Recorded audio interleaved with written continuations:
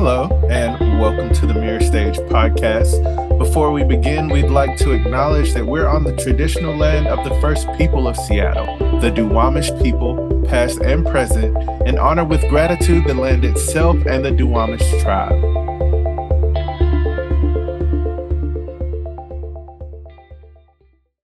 Hello, and welcome to the Mirror Stage podcast. We at Mirror Stage are a multidisciplinary arts company working in the Pacific Northwest. Here at Mirror Stage, we use the power of storytelling to challenge assumptions, bias, and prejudice, increasing equity and inclusion while encouraging more thoughtful reflection on today's issues. So, for those of you who've been listening, you know that we're gearing up to present Expand Upon Healthcare. Performances will be held October 21st and 22nd at 18th and Union Art Space. There will also be live stream times available so you can enjoy the show in the comfort of your own home. Tickets are available now at mirrorstage.org/tickets. The Expand Upon series, launched in 2017, is where the community selects a theme and Mirror Stage commissions 2 local playwrights to each develop a 30 to 60-minute play using the same multi-generational, multiracial cast. That cast who we'll be meeting today includes Amantane Aurore, Drew Hobson, Cien Mendez, Hannah Saito, and Maddie Synthindone. The 2 plays are presented in tandem as simply staged readings with a moderated discussion following every performance. So, without further ado, here's our interview with the cast of Expand Upon Healthcare. Hello, my name's Ty. My pronouns are he, him. And I want you guys to introduce yourself with your names and pronouns. Hi, I'm Matty Synthindone. I use he, him pronouns. I'm Amantane Aurore. I'm she, her. I'm Hannah Saito. I use she, her. I'm Drew Hobson. I use he, him. I'm Cien Mendez. I use they, them pronouns. And I am going to be the other podcaster tonight, and I'm Angie Bolton. I do she, her. Mirror Stage board member and actor. All right, awesome. So thank you all for introducing yourselves. And thank you for joining us today. Really excited to get into more about Expand Upon and your role in it. So tell me, what does storytelling mean to you? Well, storytelling is at the center of acting and theater, of course. Wouldn't be able to have any of this without storytelling. I think the question I relate it as to, because I see it through the lens of acting and theater, that storytelling is basically how we learn, how we keep our lineage and our history alive. And as far as theater goes, the saying that I like to use and that I like to teach as well too is that theater is the mirror that society holds up to itself to be able to correct itself or redirect itself. Mirror stage, funny, but basically, yeah, that's a big part of what storytelling means to me. Storytelling, I've always loved reading. Even as a child, I devoured a lot of books. So telling stories is like at the base of my art form. So I am an actor as well as a writer. And I was actually just talking to somebody the other day about what I'm trying to accomplish or part of what I want to accomplish with my writing. And it could be related to acting as well. It boils down to understanding. So for me, getting into a character, creating a world, investigating characters that are people that are different than I am, who have a different worldview than I do, because I do write a lot of those characters, and I also have portrayed those characters on stage. But for me, like getting to creating layered characters, part of what is fun about it for me is that I get to understand the character. And if it's somebody that's very different from me, then I get to investigate why they feel the way that they do, how their mindset was shaped and formed. And I feel that sense of coming to an understanding is a gift that I can give to myself in terms of knowledge. And it's also a gift that I can give to the world or my community as an artist. I'll go next. As a human, it's hard for me to sit still in whatever things I'm going through. I like to be outside. I like to engage. I like to try new things and kind of run away from whatever my normal day-to-day life is. Storytelling is a way for me to do that in a different, not physical way of running away. When I am in a show or doing any kind of performance, I get to step out of I'll call it my 9 to 5 self, and leave everything out the door and only focus on the world that has been built for me, or the 3-minute world I built for myself. It is really cathartic, I think, to be able to put on someone else's shoes for a certain amount of time. And then remember you have yours in your little cubby tucked away nice and neat. To me, storytelling is about the connection between people and establishing empathy in a way and exploring other people's point of view, because we really only live in our own heads, right? And storytelling is a way of exploring the ways that other people see the world, and maybe other people that come from different backgrounds or have different cultures than you. And it's a way of finding those key things that make us human, and the key things that it's like, okay, well, this is where I'm coming from and that's where you're coming from. And we have different backgrounds and maybe different stories, but the key things that are central to both of our stories mean that there's a similarity there and an empathy there that can be found in stories. Yeah, I'll bite. Having some Wi-Fi problems. If I sound like a robot at any point, sorry about that. But yeah, I'm a big nonfiction consumer personally. I'm really into facts. I don't know. I'm not always a fiction reader when it comes to books. So I think that theater and I work in mental health as well, and hearing people's personal stories, not always framed through the form of theater. I think I see a lot of similarities though through both theater and mental health counseling. It boils down a larger universal truth or struggle or systemic barrier to somebody's real lived experience. And I think storytelling is an opportunity to, really personalize the universal in a way that people like me who might be very rooted in nonfiction worlds, I think offering yourself an opportunity to absorb information through a single person's explanation of that same information, but filtered through their personality and their lived experience and their relationships and all of these things, I think brings humanity back and makes my heart twinkle in a way that my brain gets to light up again. And yeah, it's exciting. Nice. Thank you all. I love that. You all said such different things, but at the root of it, it's storytelling is about trying to connect with someone else and understand someone else's story, about it. I love your quote you said, Drew, about theater being the mirror that society holds up to itself, because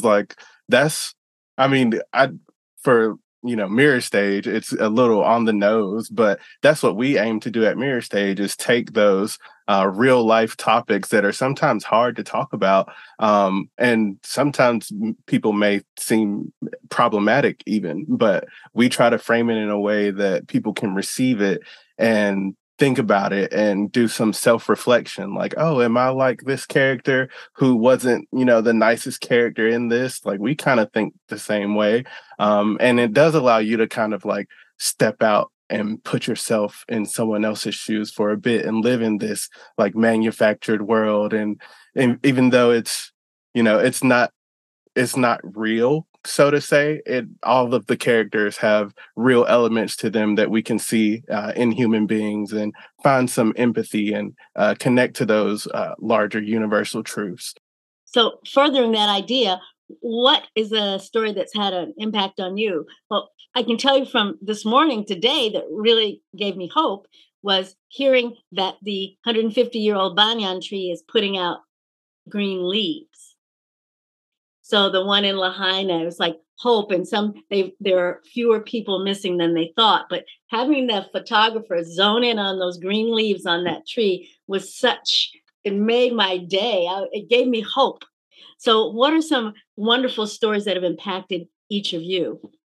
It's not really a wonderful story, but it inspired a creative, new art opportunity for me by the end of it. There was a queer person back in 2020 named Summer Taylor that was marching for the Black Lives Matter protests in Seattle, and they got murdered by a vehicle during that protest. I believe it was on the freeway somewhere in Seattle. Horrible thing that happened. This was a queer person that was the same exact age as me, probably hung out in the same exact spaces that I did. And it really shook me a little bit to see someone so close to my kind of lived experience in my world and like the age range have their life taken away like that. And a couple months after that happened,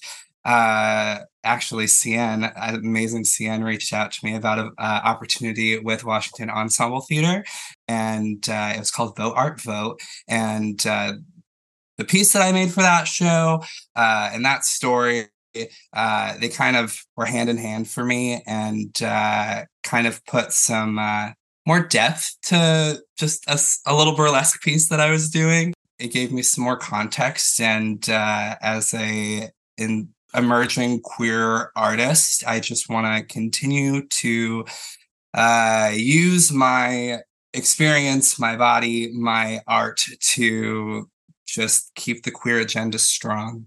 That's the goal. A recent story that had a lot of impact on me. Also, hearing about writing stories ourselves is another thing too. A few months ago, I finished up.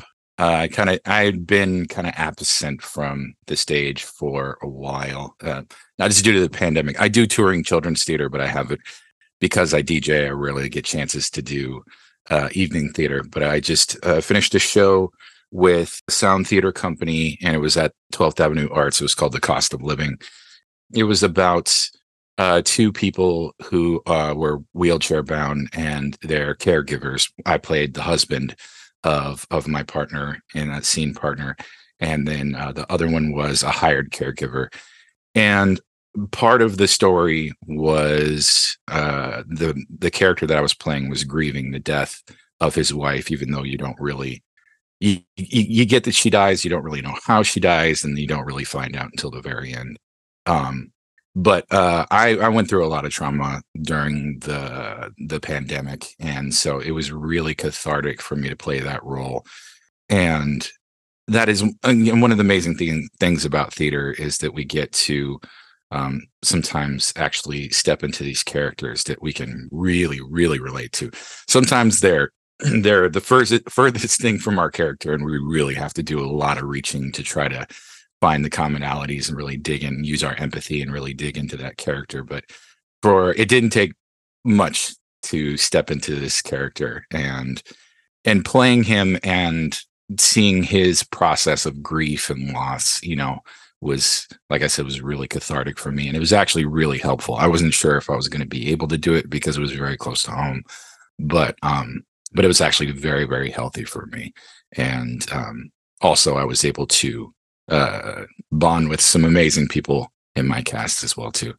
Another side to it is I am a writer as well too, and I kind of, rather than go off of a true story, I'm kind of diving in. I wrote a pilot for a television series, and it kind of dives into my history and my lineage, but in a more fantastical kind of way. I'm mixed Black and Native, and that's something that's never talked about, that I've never seen in pop culture really talked about. And so I kind of came up with a storyline of just kind of diving into that. And that's the cool thing is sometimes we get to, take our own stories, but make them bring magic and get to play with them and mold them a little bit. And when we get to be the storytellers, we get to have even more fun sometimes. I'll point to a novel that I read when I was probably about 18 or 19 called The Bluest Eye by Toni Morrison. And that book made me want to be a writer, made me believe that I could be a writer. And what impacted me so much about that story was that she took something.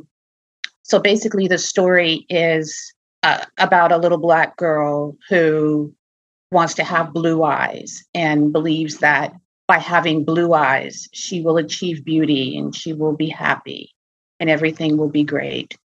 And because she cannot achieve this, she ends up, her mind splits. And I think it was like the first time that I read something that I immediately saw how the political and social can become personal by taking a very intimate story like that, a very particular story. And it's something that, you know, it reflects out on the society and the messages that we deal with from the time that we're born, who's worthy and who's unworthy, and what bodies are beautiful and what bodies are not beautiful.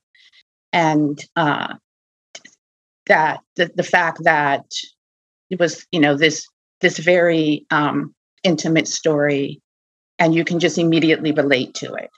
And, you know, a lot of times we have these nebulous conversations about what's happening in the world and what we should do about it. But sometimes you get something like that, like a piece of art that just drives it home to you in a very personal way. So that was a turning point for me, was that book. Talking about stories that have really become very important to us and the way that we live our lives. I'm a big Broadway fan, and the show Hadestown is my absolute favorite thing. And there's this message in the story about it's essentially a retelling of the Greek myth of Orpheus and Eurydice, and there's a message about why we tell tragedies, and about how to retell a story that we know is going to end sadly for the very reason that you hope it's going to end differently. And the fact that we find connection in those moments and that we do it collectively has become a very important idea to me.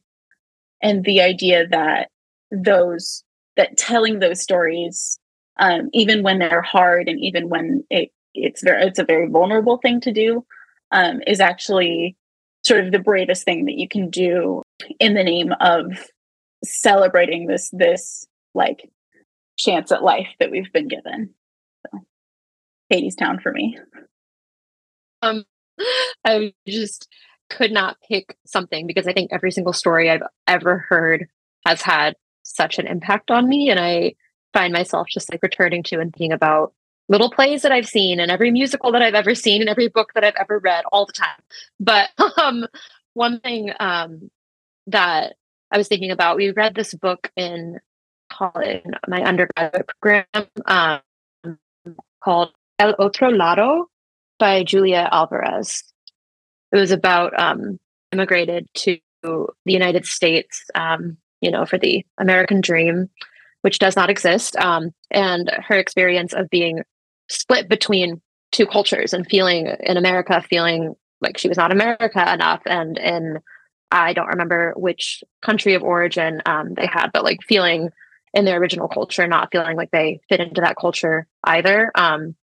And I'm mixed, half American culture, half Puerto Rican culture, and it just really, really rung true. And I think about it truly all the time, just this concept of having an idea of what one form of a binary might be, but that binary does not exist and you actually exist in the middle, I think is a very queer concept, and at the same time a very mixed culture concept that was articulated so beautifully in that book. Thank you all for sharing your stories.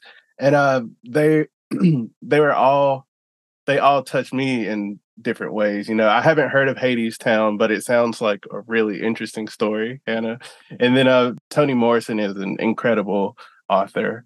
But that story and just like what BIPOC people have to go through and have historically had to go through to try to fit in, when, we shouldn't really want to fit in, or, but it's just so many things that the world made like, hey, this is how you should look and this is how you should be. Like growing up, now we see like so many people with tattoos, but like my mom was always like, you can't get a tattoo on your arm, or like you will never be able to get a job, or like you have to tie your hair back and look clean and pristine all the time and you won't be able to be hireable.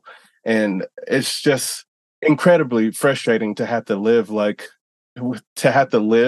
and see the box that you think society wants you to be in, but knowing that you don't want to be in that box and trying to figure out, okay, how can I still have a great, happy, successful life outside of that box?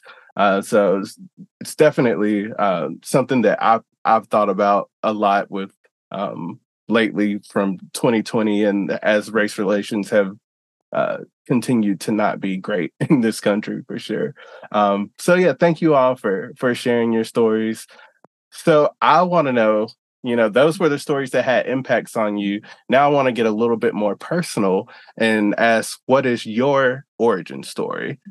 I can go because I probably have one fresher in mind because I start one of my classes off with it. So I guess my origin story in a way would be and this is the story that I tell, is when I was 7 years old, I went to see a movie in the theater called The Goonies. And to me, it was the perfect cinematic experience. It had humor, it had action, it had romance. It just felt absolutely perfect. And some of those actors I went on to idolize for a very long time. And as I was leaving, I had this just satisfied feeling in my chest and in my stomach. It was just like, that was just perfect. And I was hooked. So from then on, I started taking acting classes, did acting in school, high school, went and got my BA at Western. And so that was like the origin. Like that was it. I knew in one way or another that theater and acting always had to be part of my life. And I was lucky to know that from very earlier on in a lot of ways. So yeah, I think that's where I got my superpowers from. This is kind of also an answer to the question from before. But when I was in grade school, I stumbled on to a series of books by Tamara Pierce, and they were all about.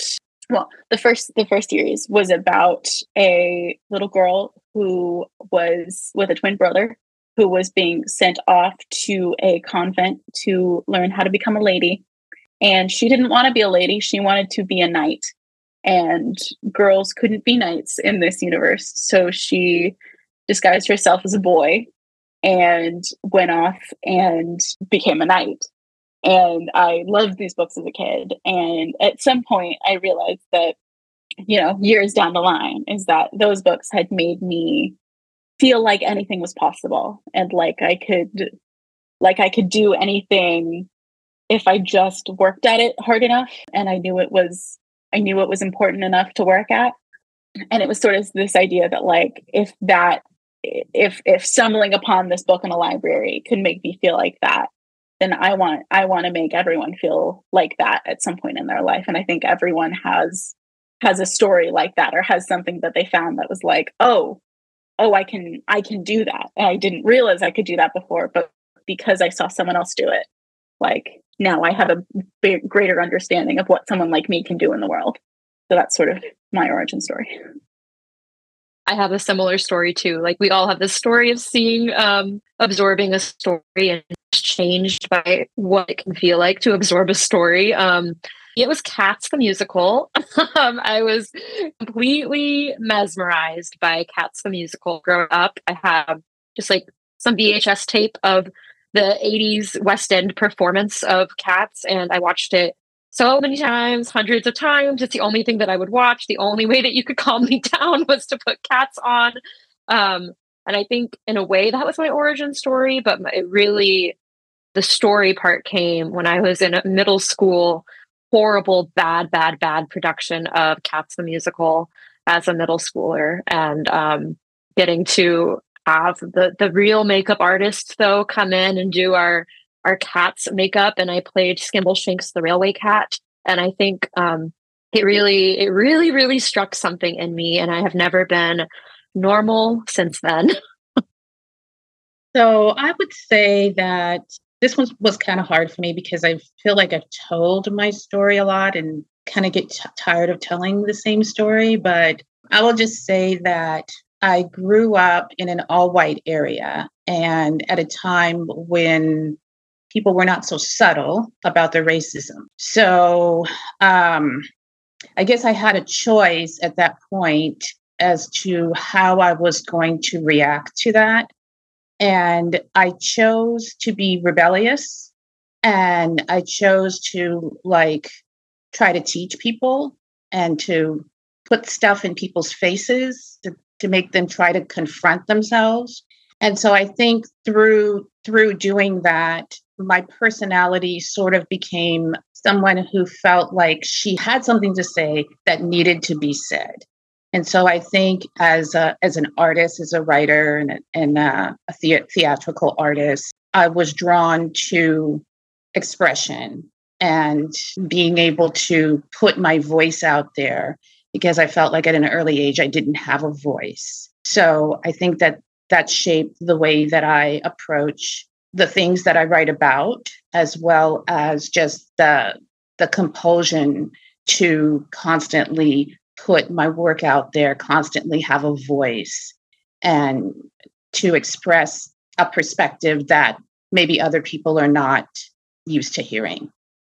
Rent the Musical, School Edition, Driftwood Theater 2010. That's my first kind of time as a young queer human that I found a path that looked interesting, exciting, and I played Angel in that musical, a drag role, a beautiful artist, bohemian type character.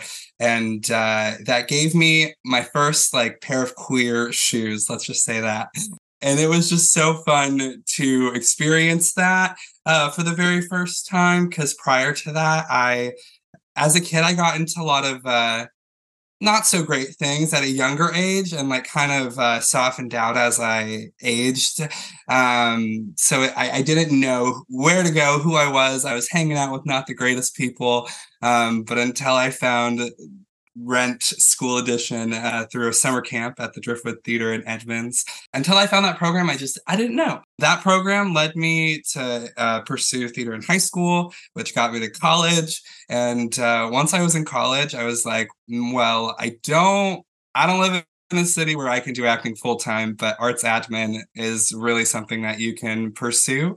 And now I work at Seattle Rep, pretty awesome theater, managing not the story on stage, but the experience and the physical story that people have after they see the play and before they see the play. And that's equally important. Those are all great stories. I feel like this next question, you almost answered it in this previous section, which is what inspires you? You've all spoken about inspiring stories already, but is there something else you want to add that inspires you? I have one. Youth, period. The youth inspire me so much. I got to tour with Taproot Theater Company on their road company through schools across Washington for about 3 months, and just hearing kids react to stories, really see themselves in those stories are beautiful. And then to have capacities of being a teacher or being a leader in a youth setting and giving back to those youth and giving them hopefully the emotional tools they need to succeed in the future. I'll have to agree with Maddie on that one as well too. Youth absolutely inspires me, especially as a teacher as well too. And primarily, I've taught theater for over 20 years or so, and worked with various companies, and primarily on my students African American or Native American, and seeing a lot of similar stories as to what everybody's talking about, and being able to see some of my students in that light switch on of just oh yeah, this is what I want to do. And sometimes even if they weren't even sure, and then while we're in the class, they figure out something or they find something that really just kind of lights that fire, and they're just like, oh, okay, yeah, this is for me. That's truly inspiring, and that's something that I always hold with me. I also get inspired by, well, we have a foster son who's a year and a half, so I get inspired by him as well too, and as well as my wife. She works a lot in the local Native American community, and we've been part of a canoe family for over a decade, and just seeing being around our local culture, and my culture is from the East Coast, but local Native culture, and that the story and the plight of Native American people is something that is finally starting to come into the spotlight, and seeing other Native American artists really come out and start to get their stories out there and really start to break ground is hugely inspiring for me. And it's, I mean, thinking that it's 2023 and we're just barely scratching the surface.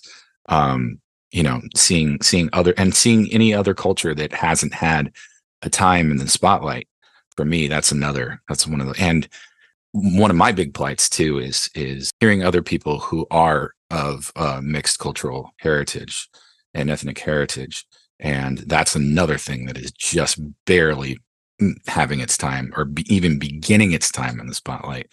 And so hearing other people's stories, descendancies, family stories and stuff like that, and the new kind of perspective that they bring in, I believe that basically intersectionality is one of the new biggest forefronts of entertainment and storytelling.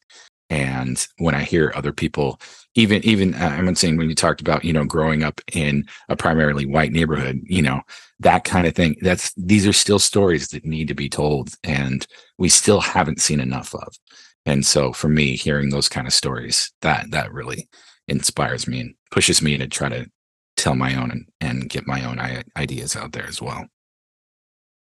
I would say for me personally, right now in this moment, what is inspiring me is collaboration, and having the opportunity to collaborate with others and to expand on what I do, to be able to decide what things I want to explore. Yeah, I guess it's just like a sense of exploration right now with my art, and bringing in new avenues, like considering multimedia and things like that. And that's just really exciting to me right now, the possibilities and the opportunities. I am very inspired by all the wonders of the world. Every natural, tiny wonder that happens in a day is very inspiring to me. I think just the way that light in this period of time hits my little prism thing that I have in a window, and I'm able to see rainbows in my house again, that inspires me. But I think like the root of that awe is being able to experience it. And when I find myself in moments where we're able to take off our capitalism coats for a second and lay down in the sun together and make art together, I think that's the most inspiring thing to me. And a lot of times that looks like work. It can be effort to organize time where people are able to exist in a room together. I think mutual aid inspires me a lot. I was able to go over to some farm working communities in Eastern Washington, and we just made art together. And just being able to be in a community of people that are told that they need to continue working all the time, even more than we do here in hurry land in Seattle. Like, they're told to work all the time. Being able to find a moment where we can just sit in a park together and comment on the way that light moves through a tree, I think is really inspiring. Yeah, I would say the perseverance and the passion of other people is always something I'm amazed by, sort of in two different directions for me right now. One is I just recently graduated college, and myself and all of my friends are very lost as to what the rest of our lives are going to look like. And watching everyone sort of collectively be like, so I have no idea what I'm doing, but I have a lot of passion and I'm just going to keep going, sort of collectively and also individually, makes it really easy not to sort of feel the despair of being the only one who doesn't know what they're doing, which is great. On a broader scale, watching everything that's going down on the picket lines right now with all the like SAG and WGA stuff is just really watching people fight for their passion despite just immense odds, is very, very hope-giving, sort of as I'm graduating into some sort of industry that will look some sort of way depending on really what happens on those picket lines, right? So it's inspiring to see the generation before me really sort of looking after the industry for both themselves, their peers, and also the people that come after. If you're enjoying this podcast and would like to support it and other Mirror Stage programming, you can make a tax-deductible donation via our website, mirrorstage.org, or text Play It Smart to 206-888-6477. That's 206-888-MIRR. So I would like to know, as an actor, how do you approach a role? I think biggest thing for me is like not thinking about it too much and just finding common humanity, which isn't like an active search. I don't need to search to find the common humanity. I think it's more just stepping into my own body and then allowing that body to say these words on a page, or if it's not spoken, like move my body however I'm meant to or however I want to. And I think like the commonality between me and whatever role it might be is a lot bigger than the nuanced differences. So starting from just energy, embodying me and going outward to connect to whatever comes toward me. So I think like connecting to the scene partner from there creates a new organism in and of itself that can then be informed by those little nuanced differences that I'm able to learn about. But just starting from being a human being is really big. When I approach a role, my first thing I really love to do is make a Spotify playlist. I like to make some music that I think based off of like a first read, maybe the first week of rehearsal, whatever. What would that character be inspired by? And how would that affect them if they, I don't know, were listening to their playlist in the middle of their, like in between scenes where they're on stage, like that kind of thought process. I'm also a very visual learner, so I like to take time to kind of imagine with my brain, like what would that character do in their regular day life, and kind of fairy tale, make up a story in my brain. It's really awesome. Song, visual, making up things in my brain, and kind of making a very, making a strong effort to not think too hard, just like Cien said. That was a big detriment as I was learning my craft and as I was developing the things that I felt comfortable doing to put a character forward into the world. And I really try to just kind of keep it vibes based only if I think about a character up here and go from there. I like to learn my lines as quickly as I can. So I feel like that frees me up a lot to play more with the character. I try to get into a physical embodiment of what I think the character might move like or talk like. And like Cien said, I think that connection with the other actors is also very important. And if it's not real obvious as to why the character is doing the things that they're doing, I like to figure out, again, their psyche, because I'm again, a person that likes to investigate a lot of things. So why they're doing what they're doing. So I try to come to some understanding of what is moving the character around.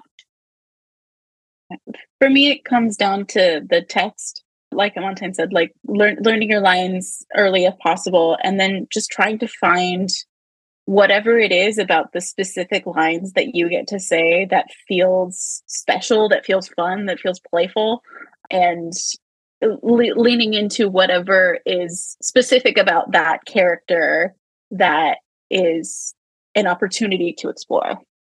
For me, kind of like Cian said, I try not to dig into it too much before the first table read or read through, because with theater, it's one of those things of where you can read something, but then once you read it out loud, it takes a completely different tone.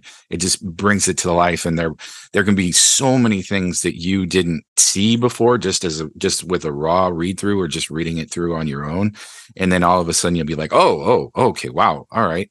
And then another part, because the other thing before I dig into characters too much is to be able, another thing with the table read is to hear how the other characters perceive my character, because to me that's a really, really big part of the 360 view, 3D view that brings that character to life is not only hearing the lines of the other characters of how they relate to my character, is see how the person who's reading the other characters interprets those lines, and how, as they're starting to read them, see, okay, this person that Drew is reading, I'm relating to them in this way. And so for me, that creates the baseline. And then I can kind of like fill in some of the gaps, use my empathy, just like Hannah said, find the ties that bind between me and this character. And then the process, really just the process of rehearsal and working with other actors and trying different things. Also just trusting the text of what the playwright wrote. And I think that's really, for me, because the times that I've really, really tried to fill in the gaps too much, or even like use like a character breakdown sheet, like of their background, their history, all this kind of stuff. For me, after getting into the process of rehearsal, most of the times that I really try to do that, I nearly every single time massively revise that, because I found new things just from reading and from relating to the other characters, or some subtext that I didn't catch. As far as like the last play that I did, subtext was everything. We really, the playwright did not give you much like written physical history of these characters. So you really had to really fill in the gaps. And that was a beautiful thing, because you're kind of leaving it up to the audience to kind of fill in the gaps as well too. But us as the actors, we had to do the same. And there's tons of aha moments all throughout the rehearsal process, and be like, oh, okay. Now, so that's why he said, okay, I get that now. Okay, now. And then pieces of history come to light, or at least you make that history once you go on. And then the process for me, that's when it really starts to come into life. And that's what really helps the character sink even deeper to me, and just the back and forth between the other actors. That's all really great. I mean, I was listening to all of you and thinking about doing the squirrel plays and how the similarities that I use to some of the ways that you all work too. I try not to make too many judgments.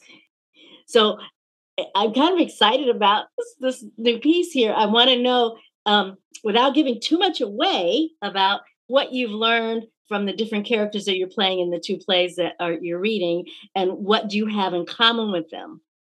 I think I don't have the scripts in front of me. The House of Hidatsa, Drew's play. The other one is it's going to be a little bit more challenging to glob onto these characters, because these are political, these are militant characters that I think a lot of us as artists are going to be struggling to find the ties that bind to these people. Especially my character is pretty cold-blooded.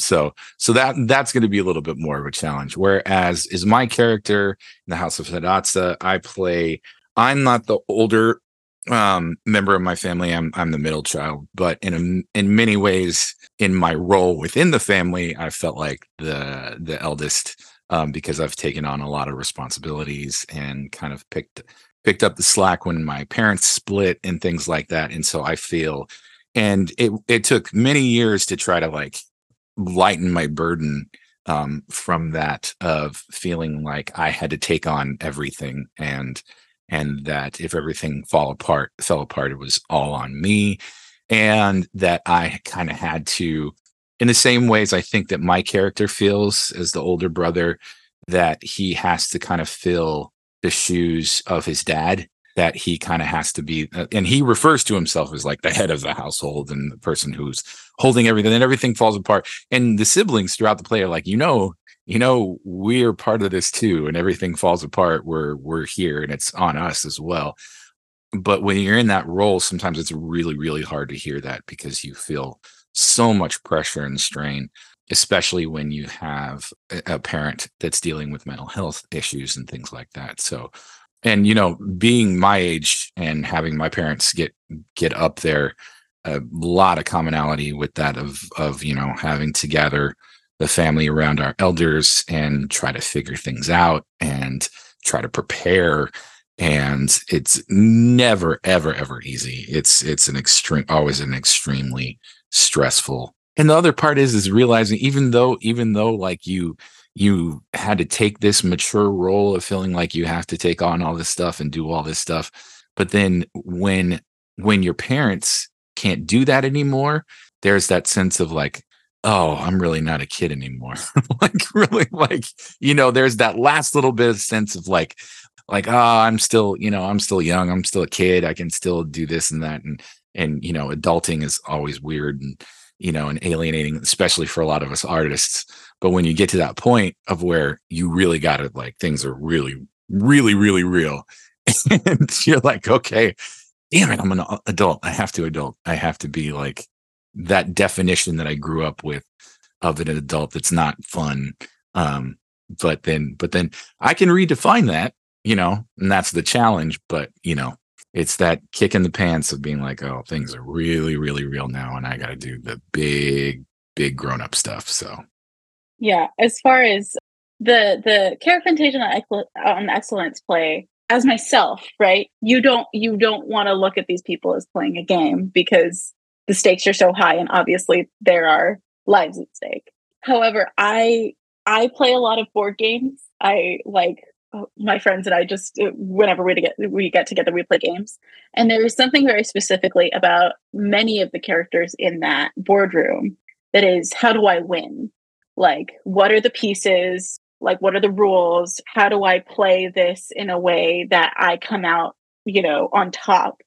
And there have definitely been times in my life where I lost sight of, hey, this is a game and we're having fun, and we chose to be here because we all like each other, in pursuit of like, how do I win? And I think there's a lot of that going on in that boardroom in a way that, again, while we might not like it so much as people who want to be looking out for the masses, there is a little bit of that going on that I can sort of relate to. For the House of Hadassah, I am an oldest sister. I am an oldest daughter. In reading for Miriam, I can definitely relate to the like, well, be a good example for your siblings, and like, we're leaving you in charge, and very much a sense of like, okay, you gotta know what's going on here, and you gotta be the person that holds it all together. And in a particularly like, here we go, but like in a caring sense, in a like, you have to keep everyone on the rails. And do that in whatever way just makes it so everyone's okay. And yeah, that is definitely a sense that I get from those sibling dynamics. My character as the deputy director in I'm spacing on the name, Care, Fantasia on Excellence. My character feels like the leader of this game that isn't that fun, but also feels very passionate to me. Like, the words that they're saying are very like, yes, I'm a leader of this and I support my boss. But I also am like, do you really?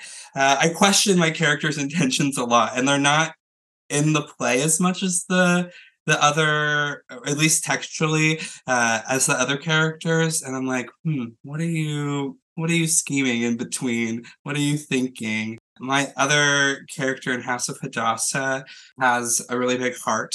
And I think sometimes with having a big heart and having that mentality of like, I will literally do anything it takes, even if there's disagreement, even if there is friction in a circumstance, I will do anything it takes to protect the people that I love and the people that are close to me.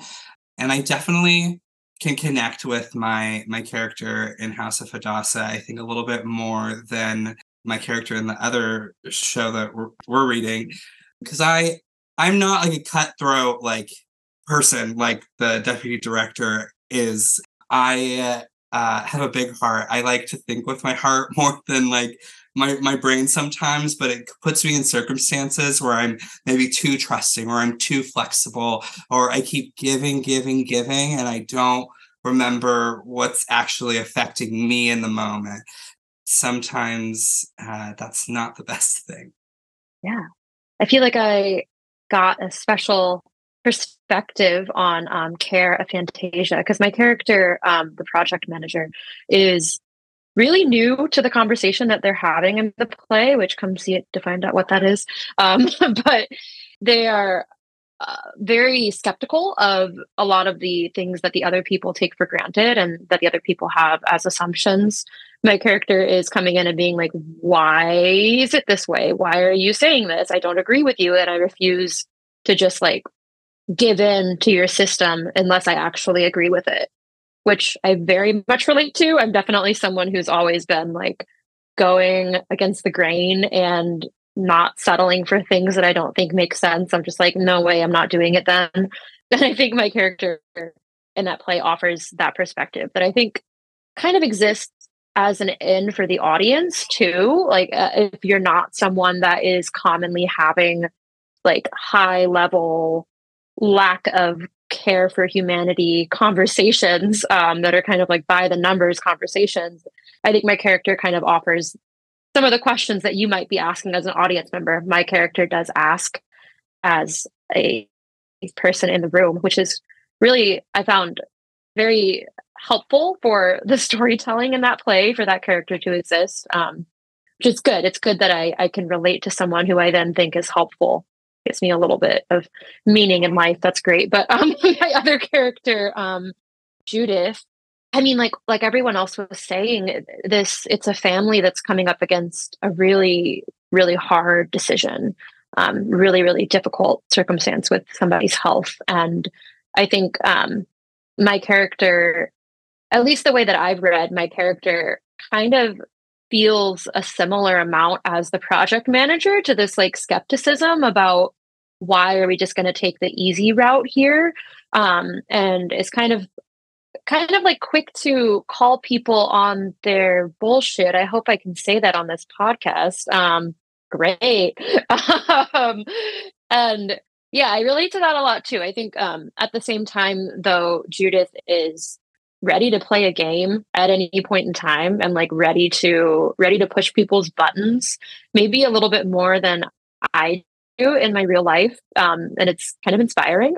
And I think, yeah, both of my characters bring an amount of levity that's exciting to me in these plays. In House of Hadassah, I play a mother of these grown children, and I'm having a mental issue. And for me, kind of the way that I'm sort of questioning it and relating to it is recently with my mother. My mother passed away in 2021, and I was her primary caregiver.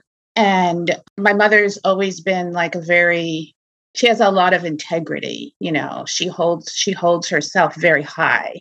And to watch how she navigated going through this transition where she was a very independent person to someone who became dependent, and just how she continued to maintain that sense of integrity. And I think that was important to her, to still carry her grace with her. And I feel like with this character in House of Hadassah that I play, one of the things that I have in common with her is that she loves poetry, and she seems to get a lot of sustenance from art. So she's also kind of a person that I feel like, has held themselves to a high standard. And I'm thinking that it's probably very difficult for her to try to navigate how she is going to maintain that sense of who she is in the face of, becoming very vulnerable and dependent. In the other play, I play a senator, and I'm still trying to figure out how I'm going to hook into this character. They are, they're making a decision that's going to affect a lot of people. And that decision seems arbitrary in a lot of ways. So one thing I realized, I don't want to be a senator, and I don't want to ever be put in that kind of position. But I'm hoping to work further into the character as we go on. Nice. Thank you all for that. I am so excited to watch you all get into your characters and see the final performances, and hopefully I can make it to a rehearsal or two or something too, just to watch the evolution and keep these in mind as I see you all navigating your roles. I'm really excited about it, and I'm sure our listeners are also super excited about it. Last thing we want to know from you all, where can our listeners find you and learn more about your next projects? And feel free to shout out those next projects, whatever you're working on the rest of this year and into next year as well. I'll go. I got quite a few things. I'll try to run through quickly. I'm currently teaching voiceover both in a live Zoom workshop as well as pre-recorded online digital course as well. And you can find out more about that at my website, drewhobson.com, DREWHOB as in boy, SON.com. And I also just announced one of my bigger dreams came true in spring, and I got to do voiceover for Marvel. And thank you. It's in an exercise app that's through the Zombies Run app, of where basically it's kind of like Angie, it's basically like a narrative app that you use and listen to while you exercise, and it kind of motivates you through basically audiobook storytelling. And Zombies Run is the one that they use zombie stories. And then it turns out that the president of Marvel has been a big fan of that app for years and years. And they did a Marvel version of it. And I got to be an X-Men character, and I got to be the X-Men character Forge, who I was really one of the only Native American Marvel superheroes in the Marvel universe. So that was incredibly huge.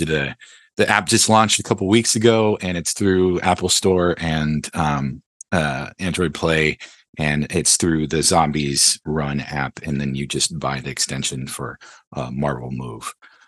So that's my big one right now. And I'm going to be in the next week, I'm going to be recording an audio play for I can't give too many details, but it's going to be on NPR. So I'm very excited about that too, with some of my heroes. So hopefully everything's going to go smoothly with that. But by the time that we get into rehearsal and the show, I'll be able to hopefully share and give more details about that. So I'm also going to be part of a local con, Comic-Con Video Con. It's called King Con. It's over in Renton, and that's going to be happening the weekend before Halloween. And I'm going to be doing a voiceover panel for that, as well as going to be DJing for the after party. And also, I have another upcoming workshop that I'm going to be launching. I do a public speaking one, but I'm developing one for confidence building and sustaining for aspiring actors and artists, because there's not a lot. I almost never see any resources or anybody talking about how to sustain as an actor and as an artist, about like having to, because our being an artist and being in this industry can be very brutal and can be very ego bruising and can be quite arduous to try to get through. And I don't really ever see any kind of, other than grants and things like that. But as far as like self-care things that we can do mentally and physically to support ourselves throughout the process of being an artist, I almost never ever see. So I'll be hopefully launching that a little bit later in the fall, and on Instagram as well too. I'm drew.hobson.1. I have one major project that I'm excited about coming up in 2024. My play called The Ever Expanding Moment is going to get a production, and it's going to be, I don't want to give too much away about it, but it's going to be really cool. It's going to be multimedia. And I just today had a meeting at a space in Barreltown that we're probably going to convert and for that play. And so you can hear more about it through my website, which is TenAuras, TenAuras.com. Nice. I don't think I have any projects that I can talk about right now, but my Instagram is at the Hannah Saito with dots instead of spaces. My name is spelled HANNAHSAITO. And I will be posting about stuff that I can talk about when I can talk about it on there. So come say hi. I recently started playing a mascot character called Muncher the Whale. Muncher can be spotted at Pike Place Market in front of Pike Place Chowder, or at the Pike Place Chowder at Pacific Place.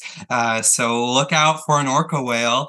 The program is in partnership with the Salish Center for Sustainable Fishing Methods. Their goal is to get folks to adopt orcas. Muncher is a local resident whale to our lovely Pacific Northwest region. It's only $20 a month to donate an orca whale, friends. Pretty nice. When I'm not doing that, I run all the things audience services in front of house at Seattle Reps. So if you need some access to theater, let me know. I can put my email in the chat. Want to make sure everyone can experience theater magic. I am having a blast, getting excited for all of you. I'm a graduate student right now, so I do a ton of projects. Normally, except for school projects, you don't want to see those. But I am working on a short film, hopefully coming out next autumn or something. We need a lot of blackberries for it, so we're filming it next summer.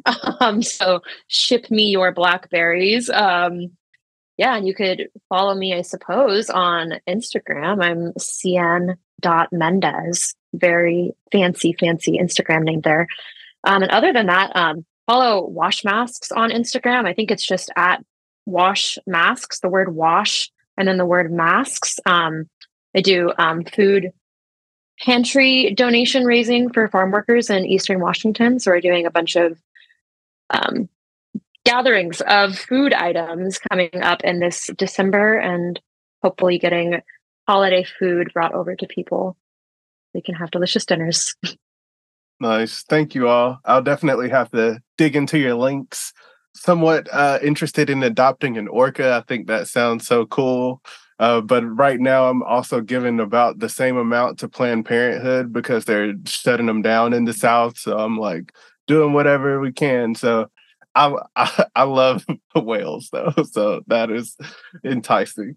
But that concludes our interview. Thank you all so much for joining us. I'm sure our listeners are very excited for Expand Upon. We're super excited for Expand Upon. And yeah, enjoy the rest of your day. Enjoy rehearsals and break a leg. Thank you. Thank you. Thank you all. Thank you. If you're enjoying this podcast and would like to support it and other Mirror Stage programming, you can make a tax-deductible donation via our website, mirrorstage.org, or text Play It Smart to 206-888-6477. That's 206-888-MIRR.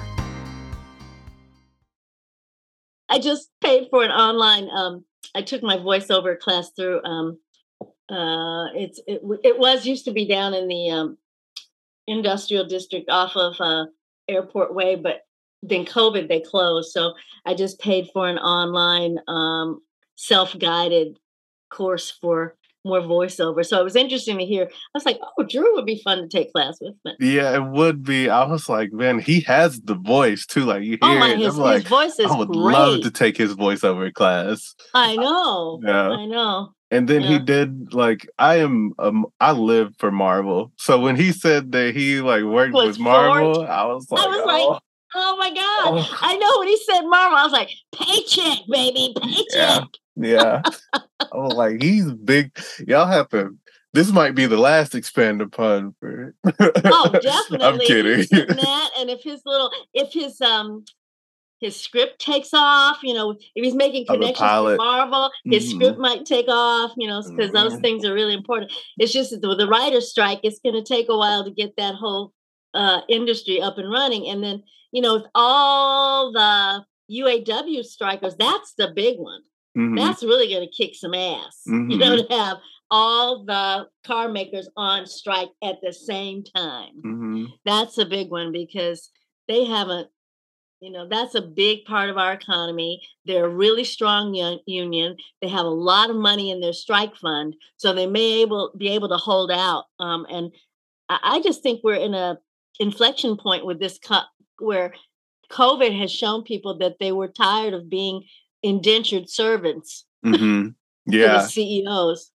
Most definitely. And then with the writers, like this was already happening, I feel like, leading up, because royalties for writers have been, historically terrible. Writers and actors, royalties for streaming is terrible, probably worse for the writers. And the actors are getting pennies per stream.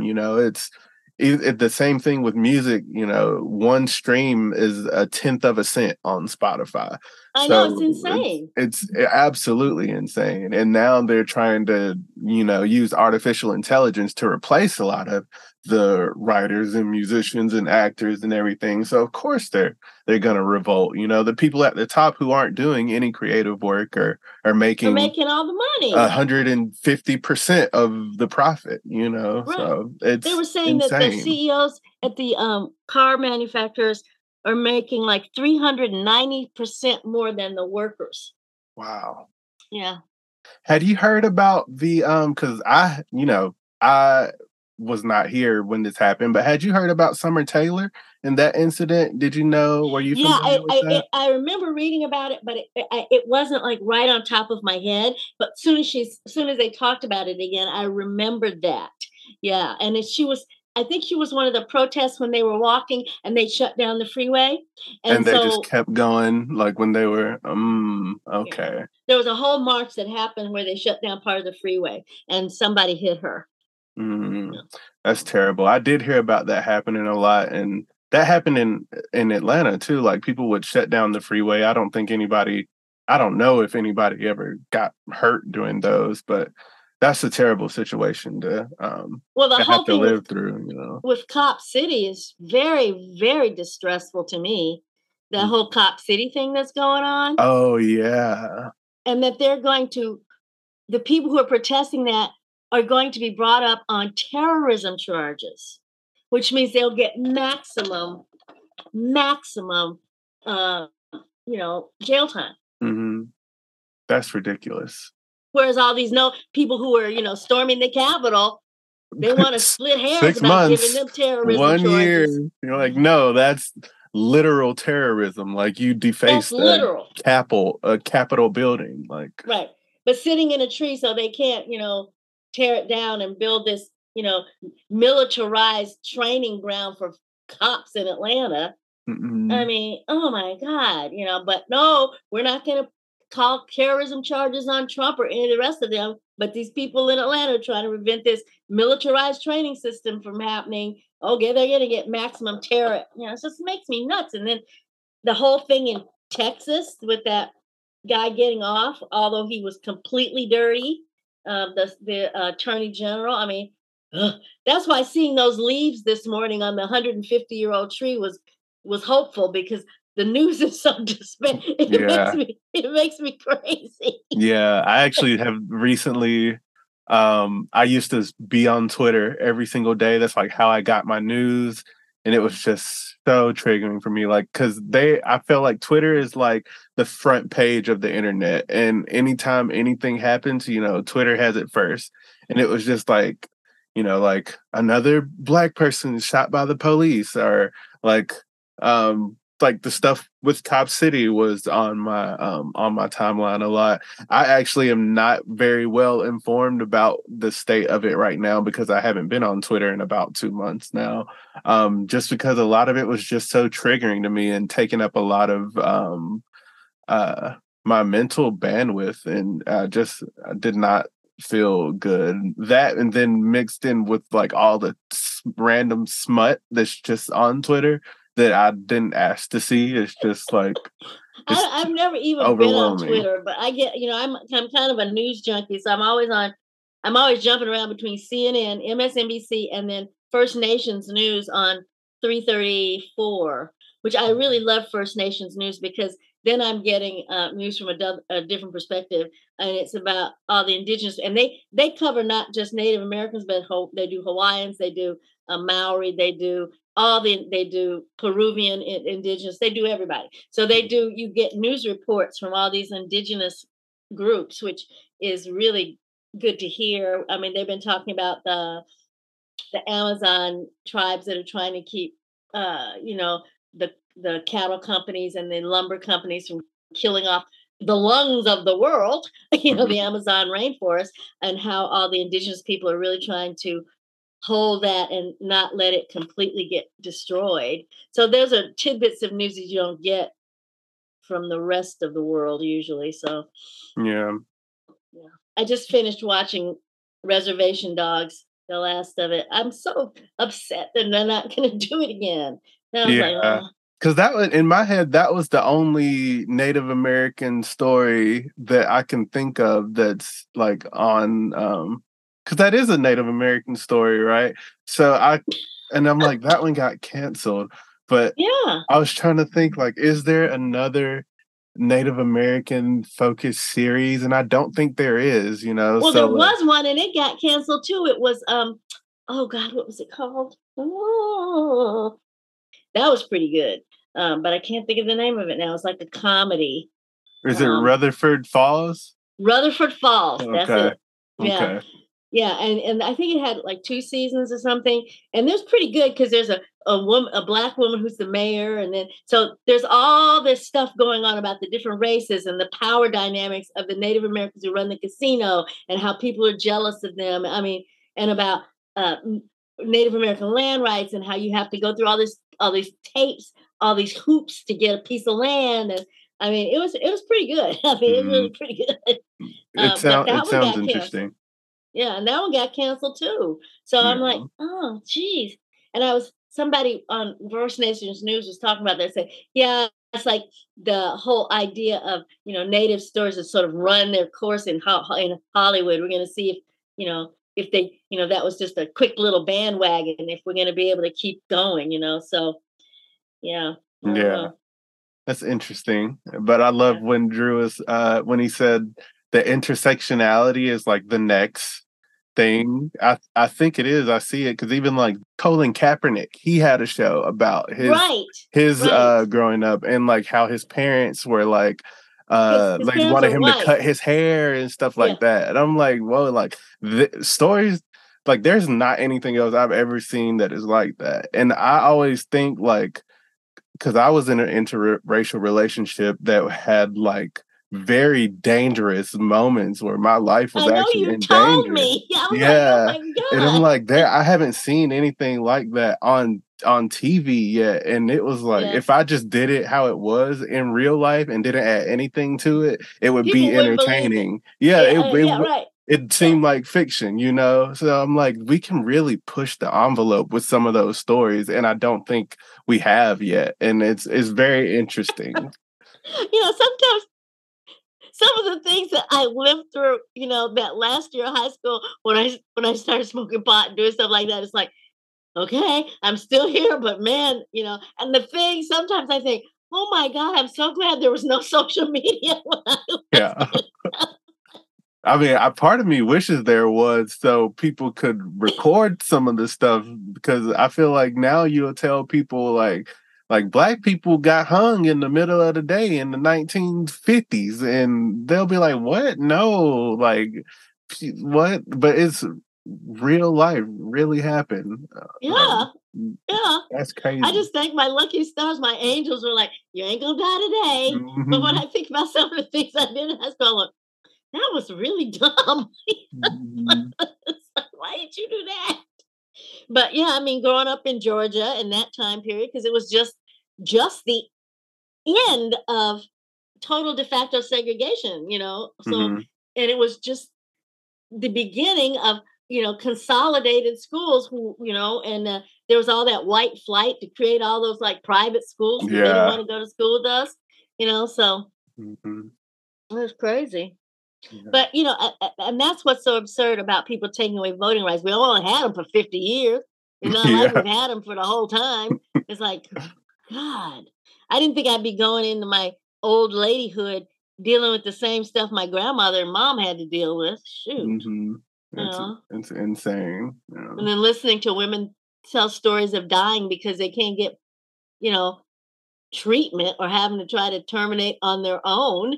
And I mean, it's like, that's the kind of stories I heard as a little girl, from the old, people say, oh, so-and-so got, she had to do something and it didn't work out and she got really infected or she died. I mean, you hear the older ladies saying these things and you're a little girl and you're like, and so now we're going back to that. Mm-hmm. That's scary. But hopefully, with Expand Upon, people can see this play and get a better understanding of how they can navigate a ever-shifting world of healthcare and how they can be more empathetic to groups that they might not normally be as empathetic towards, or situations that they might not be as empathetic towards. So, listeners, for our call to action, you can learn more about our interviewees by visiting the personal links they just shouted out that we'll also be listing on the show notes, including a link to adopt an orca at the Salish Center and to follow Washmass on Instagram to support the work they're doing in the community. And last but not least, you can go get your tickets to Expand Upon Healthcare. Tickets are available now at our website, mirrorstage.org/tickets. Thank you all so much for listening. We're looking forward to chatting more with you later this month. Until then, share this episode with your friends, and let's keep this conversation about healthcare going. Take care and sweet dreams, Seattle. This program is supported in part by a grant from the Washington State Arts Commission and the National Endowment of the Arts. We would like to acknowledge that we are on the traditional land of the first people of Seattle, the Duwamish and Coast Salish people, past and present, and honor with gratitude the land itself and the Duwamish and Coast Salish tribes.